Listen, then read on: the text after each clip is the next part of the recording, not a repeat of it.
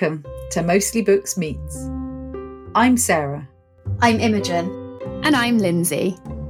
And together we are the team at Mostly Books, an award-winning independent bookshop. In this podcast series, we'll be speaking to authors, journalists, poets, and a range of professionals from the world of publishing. We'll be asking about the books that are special to them, from childhood favourites to the book that changed their life. And we hope you'll join us for the journey.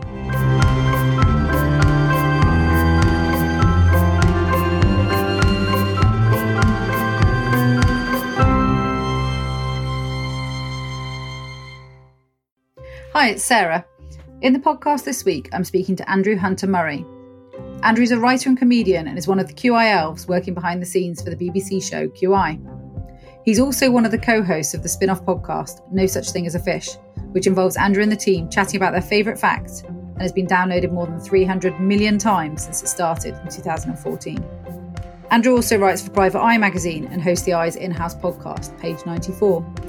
In his spare time, he performs in the Jane Austen-themed improv comedy group, Ostentatious. His debut novel, The Last Day, was published in 2020 and is out in paperback on the 18th of February.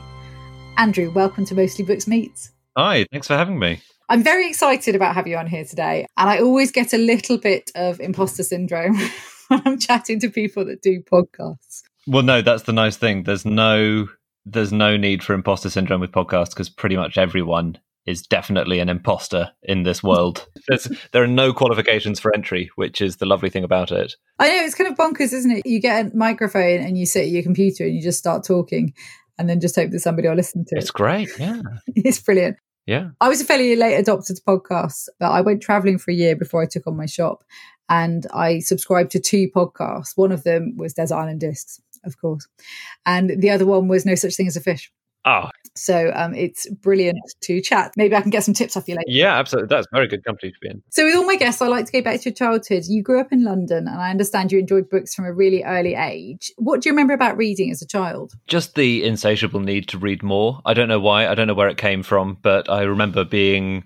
It's unbelievably hard not to use the word voracious in relation to reading. I know the word voracious is usually only applied to readers, in polite conversation anyway, but I just wanted more books, and I remember going back and forth to the library, quite strong Matilda vibes, but without ever developing any of the telekinetic powers, sadly. Strange. And yeah, I know we had this gorgeous old Victorian library. It was I think Hammersmith and Fulham Library. They had the whole council had this one beautiful building, an amazing children's section.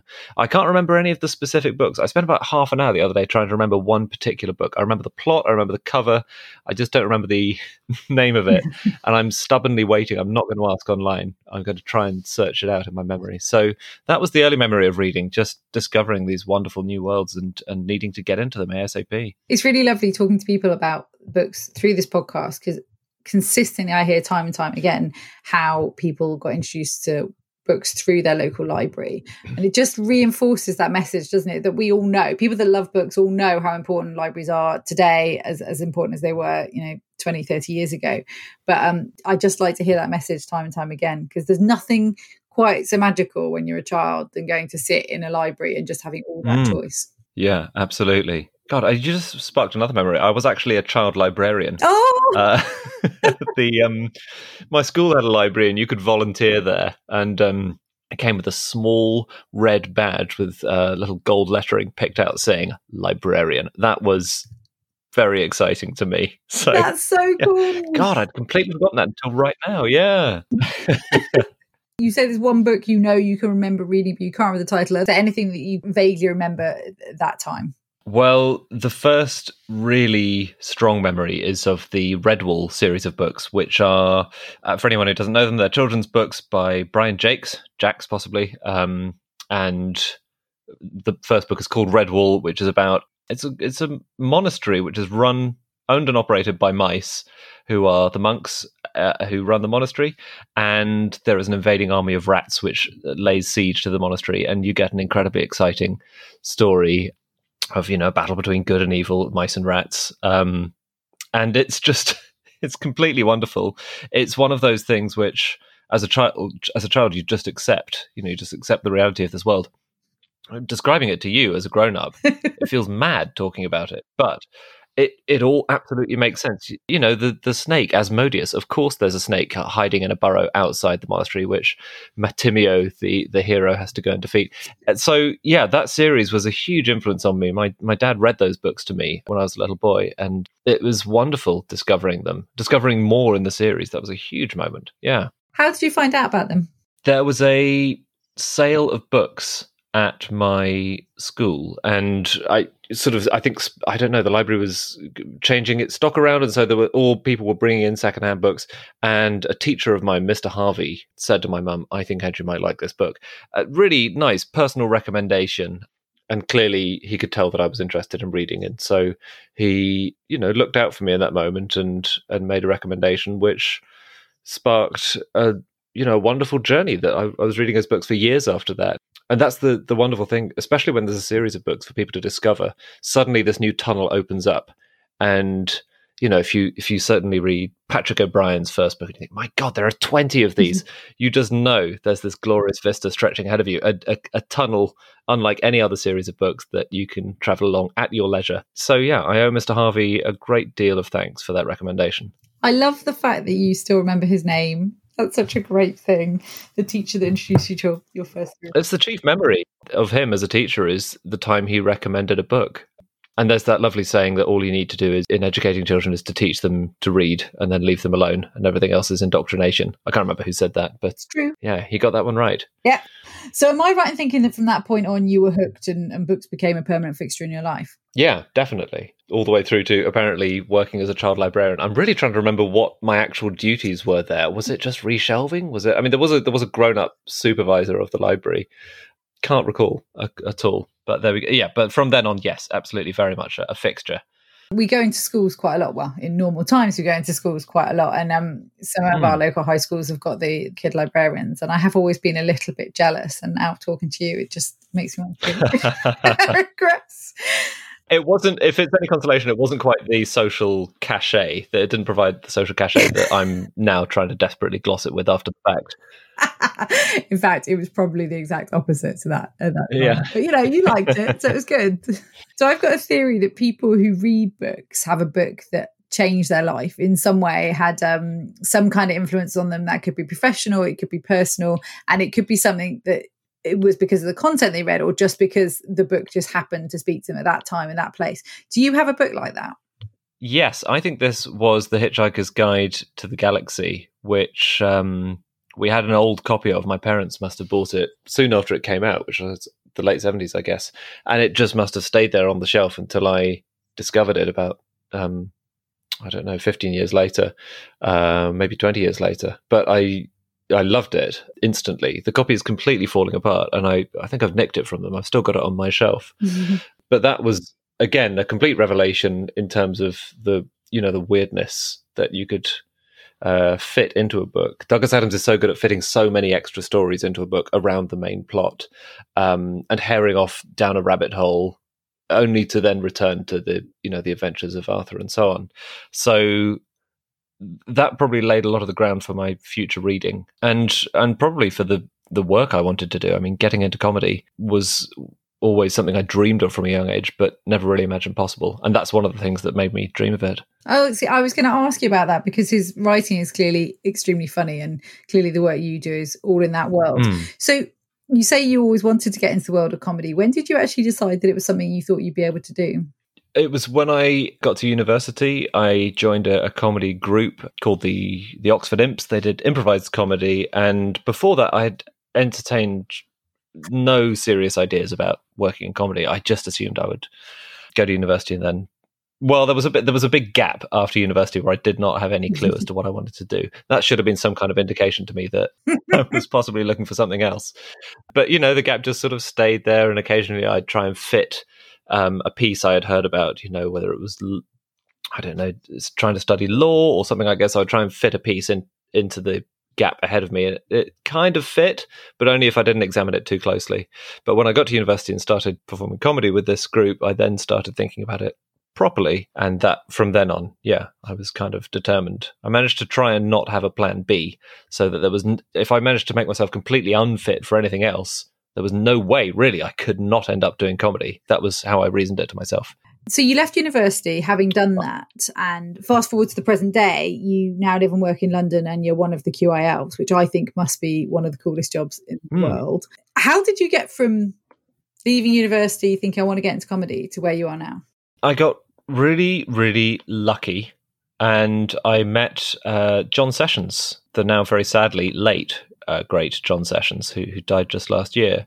A friend of mine introduced me to him because he was coming to the university to do a talk about his life and his work, and my friend was having to look after him for the evening, and she said, "Oh, well, you're also an improviser." That was obviously one of John's things, was doing great shows like Whose Line Is It Anyway, and he did his own solo improv shows. She said, "Why don't you come along and hang out with John Sessions?" And I mean, I jumped at the chance, of course. Wow. And then, yeah, I know, what an opportunity. And thanks to that bit of blind luck, you know, he asked me what I was planning to do, and I sort of hemmed and hawed and he could ascertain that I didn't really have any idea. And he introduced me to John Lloyd, who is the producer and inventor of QI, not to mention every other great comedy show that's been made in Britain in the last few decades. So John gave me a bit of work experience at QI, and it all went from there. And that work experience stint has now lasted for 12 and a half years. I know. I'm hoping to get paid one day. I'm really looking forward to that. Yeah, that would be good. Yeah. So, and that's it. Yeah, it was completely through the good fortune of, you know, being on the improv scene, my friend happening to want someone to come and hang out with John Sessions, and his generosity in introducing me to Lloydie. God, isn't that funny how just that one thing, you know, if you hadn't gone out for that evening. I know. I think about it quite a lot. Yeah. And for anyone who hasn't heard of the QI elves, who's, you know, buried in a cave somewhere, because quite frankly, we hear a lot about the QI elves. What does your job involve exactly? It's never been made clear to me. No, I'm just being silly. Of course it has. So we are the people who, and our numbers vary over the year. So when we're actively writing the next series of QI, as we are at the moment, there are more of us. And then when outside series time, there are slightly fewer of us. But we're the people who find out the facts that go into the show. We find the facts, we check the sources, we write the questions up in a way that we think the panel will be able to have fun with when it gets to the show itself. And we send these scripts over to Sandy, the host, and she will have her own thoughts about them, send them back. So it's a very collegiate way of working. We're all working together, one letter of the alphabet at a time, because the series is in alphabetical order. So the R series is just going out at the moment, and that will have shows about Rome and rodeos and Rwanda and whatever begins with R. That's the target for this series. And then we move on to S. It's interesting because QI is one of these exceptional shows where at the beginning the show was what it was, but over time the QI elves have become as much of a thing as the show itself. I think the success of the podcast and the fact that you guys have had successful books, you went on tour with your podcast.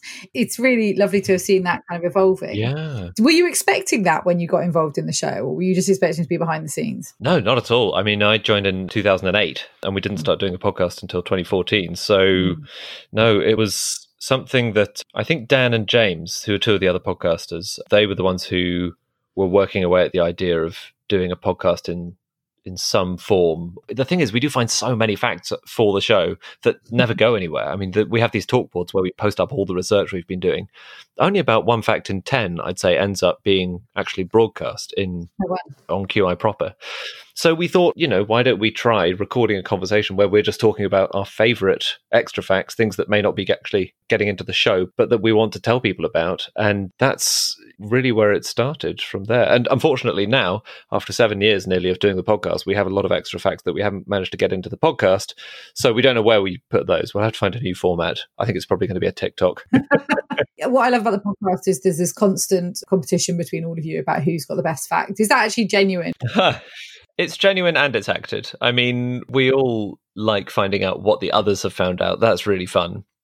But obviously, we also all want to say a fact that the others go, wow, to in response. So the friendship is genuine, but so is the rivalry to come up with the best fact. So you also work for Private Eye and you host Page 94, the podcast associated with Private Eye as well. All the work on both of those podcasts, Page 94 and No Such Thing as a Fish, are extremely topical. So I guess my question is, how has what's happened in the last year, the pandemic, the lockdown, how has that impacted what you do on a day-to-day basis? Well, I don't get out much. That's the principal impact, I would say. it's kind of carrying along as it did before. I mean, Private Eye, we've been working from home. We're almost exclusively working from home. And QI, we're able to do our research. Really, all we need is an internet connection plus time to do the work. So things have been carrying on. And as we said at the beginning about podcasting, there's actually no way to stop someone making a podcast unless you take away their internet connection. So we are going to be still broadcasting, hopefully for a good long while yet. Good. Glad to hear it. Is that the question that you were asking? Was it sort of how the news has affected us? Just generally, I mean, both how it's impacted you on a day-to-day basis, but also, I mean, I guess, there is that question as well, is because I guess the content's become very specific and very related to coronavirus, but I'm assuming that it hasn't all become about that, because there's been a lot of other good stuff going on this year, hasn't it? Yeah, absolutely. And I think the nice thing about the Eye is that it keeps the focus, or rather it keeps the areas we're interested in broad. And that's partly because there are so many stories that our correspondents have been writing about for years, and stories and scandals that rumble on for years. Mm-hmm. And partly because these things don't stop mattering just because there is another big story. Obviously, the focus of the magazine has changed a bit. So now our medical correspondent, MD, writes a lot more than he used to up front in the magazine. And that's been fascinating to read. And it's very nice reading something which is so clear and sensible in a time like this at the start of the magazine. But you have to keep covering all the other stuff. You have to keep covering dodgy souvenir shops, which might be a tax fraud. And you have to keep covering farmed salmon in Scotland and how that's getting out of control and damaging local salmon populations, and all these other, myriad stories that have been in the Eye. So it's good to keep on reminding people of these things too, especially in the joke pages as well. Yes. So in the shop, we found that during this time, a lot of people are turning to books. We had a massive surge in book sales during lockdown, and that's kind of continued. Have you found that you're reading more or less through this lockdown period? I can tell you exactly, because I keep a spreadsheet of how many books I've read. Oh, you've just combined my two favourite things, books and spreadsheets. There we go. Okay. Yeah, it's really nice to look back at the end of a year and think, oh yeah, I read Cider with Rosie. I don't know if you find this, but when I think of a book I've read, particularly if I've read it somewhere unusual, I get a strong sense of the location I was reading it. Particularly books, if you read a book on holiday, mm-hmm. If you think of that book afterwards, it's kind of tied to the holiday in your memory. You can picture the beach or the armchair at the hotel where you were reading it, or whatever it might be. And so that's a nice thing to do at the end of the year, is to look back. There hasn't been a lot of variation in where I've been reading over the last year, obviously, but I've been reading roughly the same amount, which is not an especially interesting answer. But I've been trying to knock off a classic or two each year. So last year I finally tackled Middlemarch for the first time. Oh, wow. And loved it. Oh, I'd had a copy for ages, just sitting there, sort of, glaring at me from the shelf, and really enjoyed it. I thought it was fabulous. What was the most recent book you read? Can I tell you the book I'm reading? Yes. Because that is bang up to date. So that I'm reading an Edith Wharton at the moment. It's The Custom of the Country. I'm only about a quarter of the way in, but it's about a young woman called Undine Spragg. Incredible name. Brilliant name. So she and her parents are in New York at the turn of the 20th century, and they've just arrived from the Midwest. Undine, is a young, very beautiful woman trying to break into high society and trying to marry advantageously. And I don't know whether she manages to or not, because I'm only a quarter of the way through. But it's brilliant. Edith Wharton is absolutely fabulous. She's so good at writing about human emotion. It's highly recommended so far. I actually haven't read any of Edith Wharton's books, which probably makes me a bad bookseller. Not a bit. No. What is it that makes them so appealing to you? What is it? So I started with The House of Mirth, which is about a young woman who...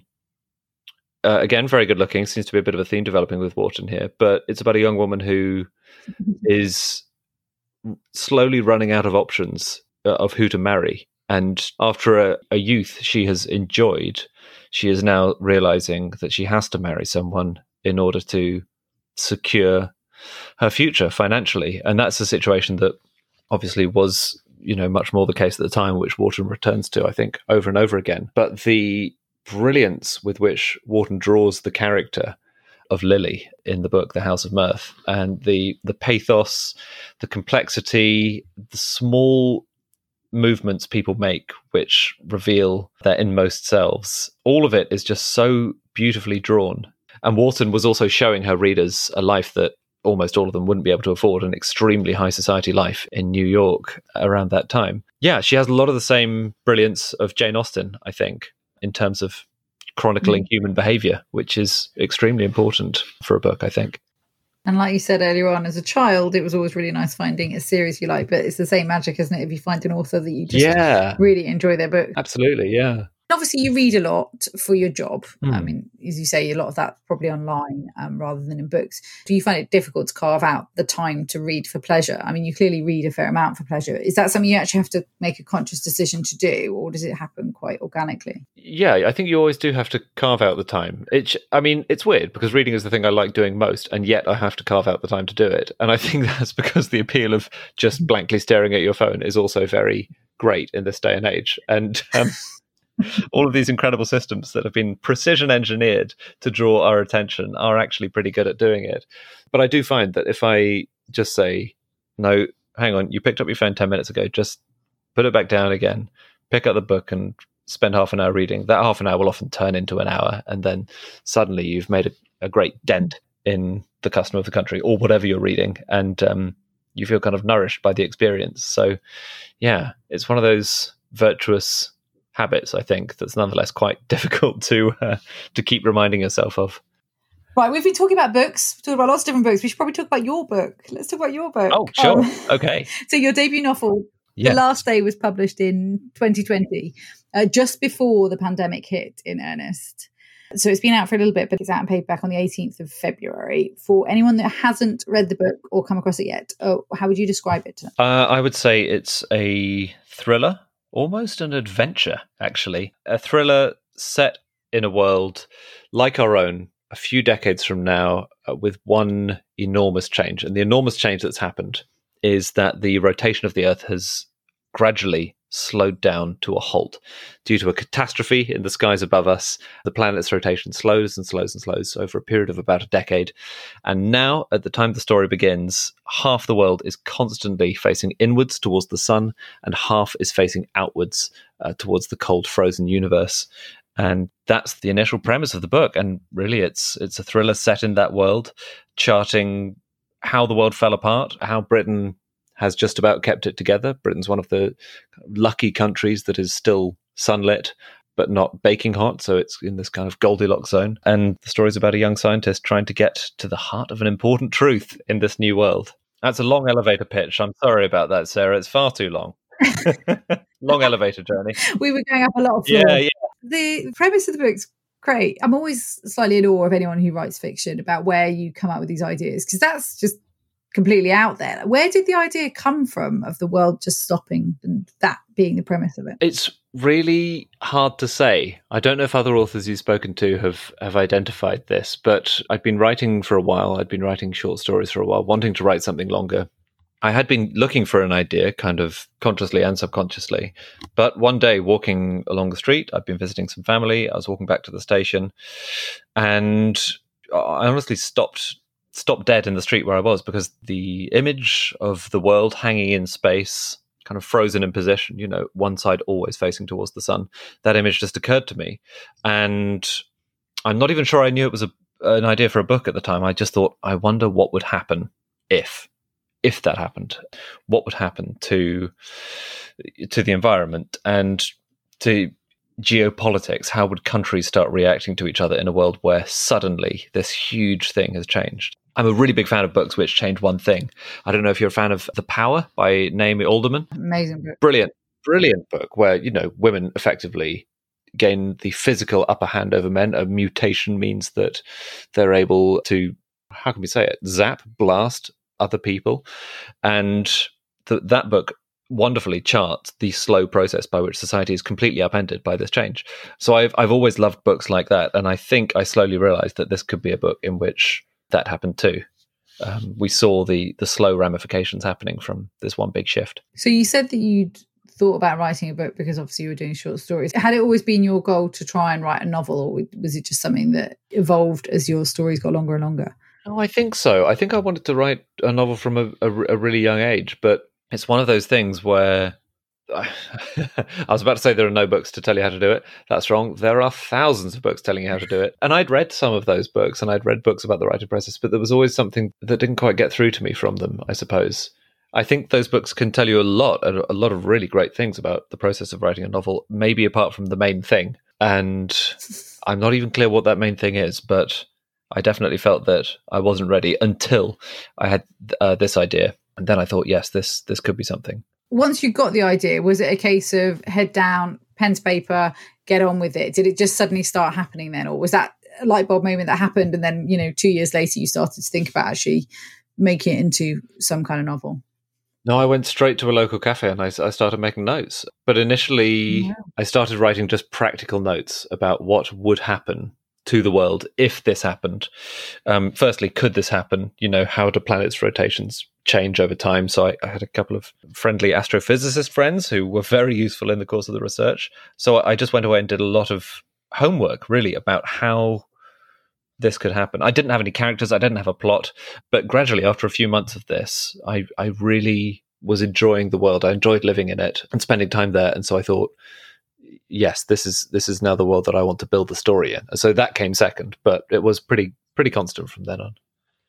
I was going to ask you, because one thing that jumped out at me immediately when I started to look into you and what you do day to day is you're a very busy person. So as I said, you've got a couple of podcasts, you work on Private Eye, you work on the TV series, but you also do the improv as well.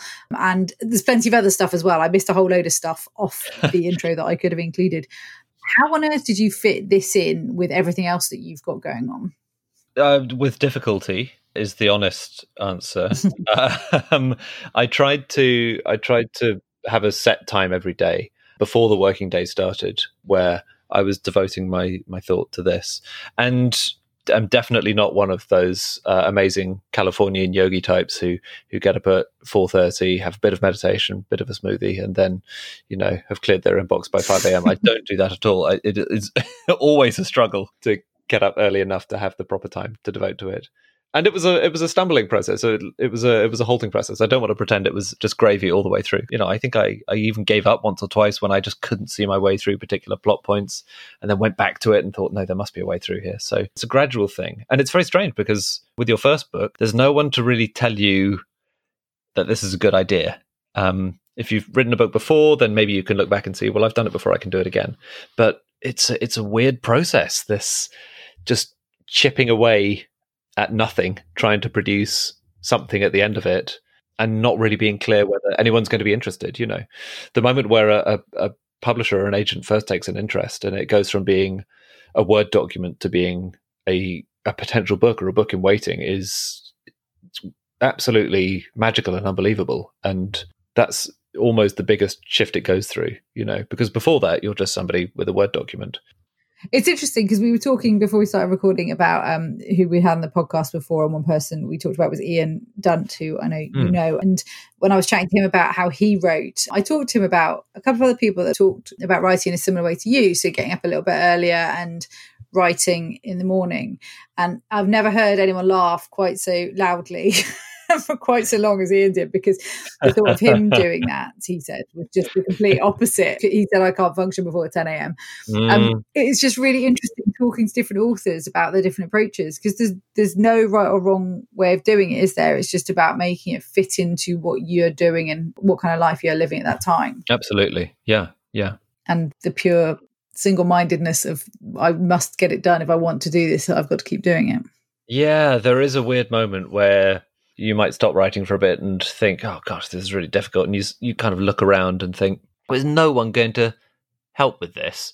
And before you send it off to anyone, you have to do the initial stuff yourself, which is not to say that makes it sound, that's very much a kind of auteur-esque view of the author. In reality, I found the process so much more collaborative than I think most readers get the sense of. Certainly then it's more collaborative than I got the sense of before I wrote anything, because there are so many people who are interested. You will send it to friends who will have thoughts, and editors will have brilliant suggestions about it, designers, and all kinds of people will chip in. And that's not a harmful thing or a shameful thing. It's useful and it's good.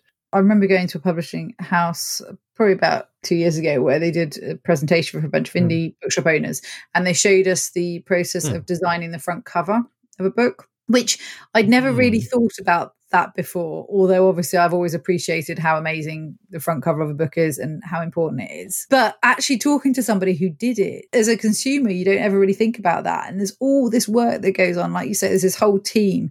And it's so lovely. It must be so nice to be able to see it all come together. Yeah, it's amazing. And I really like this new trend that's started recently of books having basically a credits list in the back. I think that's a lovely acknowledgement of all the work that goes into it. I think publishers are often such basically modest, nice people that they want to say, oh, no, don't worry, don't forget about that. And so they leave it up to the author to decide how many people to thank in the acknowledgements. And the author can either be very diligent and thank everyone or just thank the cat. And that's it. And so I think I think that's a very pleasant trend to say to people, hey, a huge number of people have put work into this, so you better enjoy it. Yeah. You better love it. So your book's coming out, the paperback's coming out on the 18th of February, and there's obviously going to be work around that. But what are your plans in the publishing space for the rest of this year? Do you have any? Oh, lots. I've been working on the second novel, that difficult second novel. And that has been the big project of the last year. And it's a kind of almost a cousin work to The Last Day. It's set in a similar kind of version of a slightly wrecked Britain, but it's a different story. You know, the world is still spinning in this one. Huge relief, but it definitely shares DNA with The Last Day. It's about a world that's on the brink of large change and how individual people react within that world. What a vague elevator pitch, but there we go. Isn't it? Oh, that's so exciting though. Second book, that's so great. I hope everything goes well. I mean, I'm sure the paperback publication will go extremely well for The Last Day, and I hope that everything goes well with your follow-on project. It's been so lovely talking to you today. I feel as though I've been kind of somehow transported into one of my favourite podcasts. All I need to do now is come up with some kind of interesting fact. Yeah. Oh, there must be some facts set in a bookshop. Some remarkable things have happened in bookshops, I'm sure. I'm sure there are. And what I maybe should do is just like splice something onto the end as my QI-esque fact. Perfect. Absolutely. Yeah. Anyway, Mano, thank you so much for coming on the podcast, and best of luck with the paperback publication of The Last Day. Thanks, Andrew. Thank you so much, Sarah. All of the books mentioned during the podcast are available to buy from the Mostly Books website. This podcast has been presented and produced by members of the team at Mostly Books in Abingdon. If you enjoyed what you heard, please rate, review and subscribe, because apparently it helps people find us. So as promised, here is my QI style fact about books. Did you know that old copies of Mills and Boon novels were used to help build the M6 toll? Apparently 2.5 million of the classic romantic novels were pulped and used within the top layer of the motorway. Who knew? Thanks to Joe Coldwell from Red Lion Books for that fact.